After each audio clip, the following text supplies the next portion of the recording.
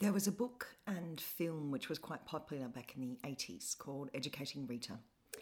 And there is a fantastic scene which appears in both the book and the film where the main character, Rita, a working class woman who goes to university to study, is explaining to her lecturer why she's decided, after a time of running away, to come back and to keep learning. She says to him, "I decided I wasn't coming here again. I went to the pub and they were all singing, all of them, some song they'd learned from the jukebox, and I thought, just what the frig am I trying to do? Why don't I just pack it in and stay here and join in with the singing?" And you think I can, don't you?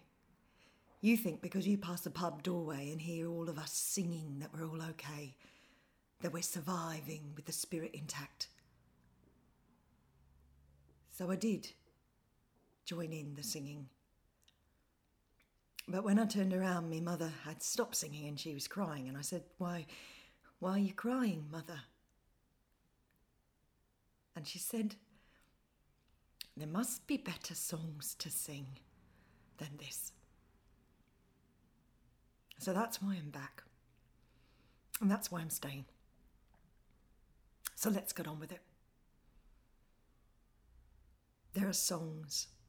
Ancient songs, subversive songs, songs like the one that Rita longed to sing in every age. Every age of injustice and fear, there have been songs. Songs fighting slavery, songs fighting Nazis, songs from South Africa, songs of hope. This reading for the week is apocalyptic. It's about wars and insurrections and fighting and fear. And in the words of theologian Nancy Rockwell, Jesus speaks not so much about the end of the world, but more about the frightening times that will and are taking place within all our times.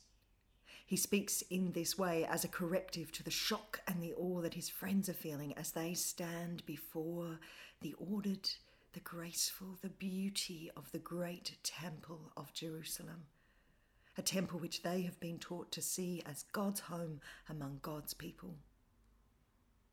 But Jesus says that actually God's home is not in the temple. Well, at least not just in the temple, but that God's home is wherever God's people are. And who are God's people? Well, they're not often the ones you would expect them to be. They're not the ones with the structure. They're not often the ones with the wealth or the power. They're usually not the ones singing the loudest songs. And he then goes on to say that although there will be days of fear and trembling, although there will be desperate times, everything will be all right. This reading comes right after Jesus' conflict with the temple authority and his condemning of the legal experts and his defense of the poor widow, the one who gives of her poverty to the temple, and he has been angry. Angry at the injustice, angry at the hypocrisy, and he stood up. He stood up against it over and over and over again. I'm going to use very simplistic terms today. So I ask you to forgive me the lack of subtlety. I'm going to use terms like right wing and left wing. The right wing of the world is singing a song. Rejoice, rejoice, these last few days. And their song has been all about, in a way, the destruction of a temple that they believe has been built up by the left wing based on an idea, a sacred idea, an idea about equality and grace, an idea that has slowly but surely over generations broken down the horror of misogyny and racism. And the right wing has been furious about this because it has made them feel like they are losing something or having something taken away from them, which is true. They have. They have had something taken away. They have had privilege taken away.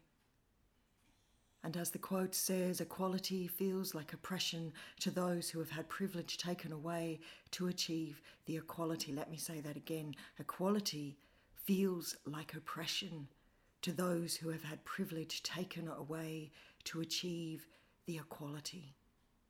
Look, the right has been sneering at the left. Look, it's all coming down. You can't stop it now. Look, says Pauline Hanson, breaking open champagne on the steps of Parliament. Look, says Cory Bernardo, rubbing his hands in glee. All that you have built up and all that you have put your trust in and all your ideals and your values and your equality. And now, where are you now? Grovelling in the broken stones of your political correctness, crying, why, how?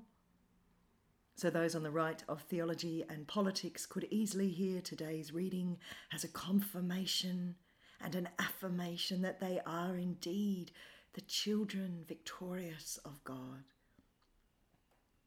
But interestingly, the left wing, again, forgive the lack of subtlety, or the Democrat or the progressive or the Green, they could also hear this reading as an encouragement.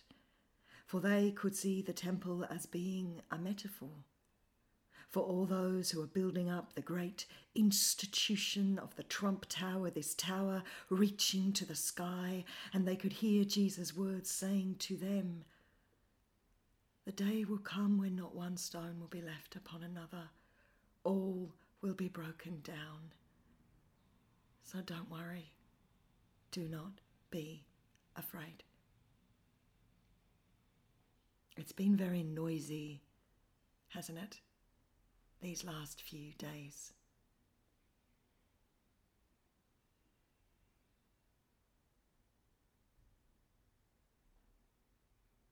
So do we be silent? Or do we sing? And what song? Well, in many ways, as people of faith, we sing the songs that we have always sung, songs of hope and kindness and challenge, songs that inspire us to stand firm and to not lose heart. Sing out, my soul, the beauty of the world. Because, as Rita knew, and as all those who have taken to the streets and to the airwaves and to the web know, there are so many better songs to sing than the songs of the secular empire, no matter how loud their voices may be and no matter how many have joined in the chorus. There are so many better songs. So that's why we're here.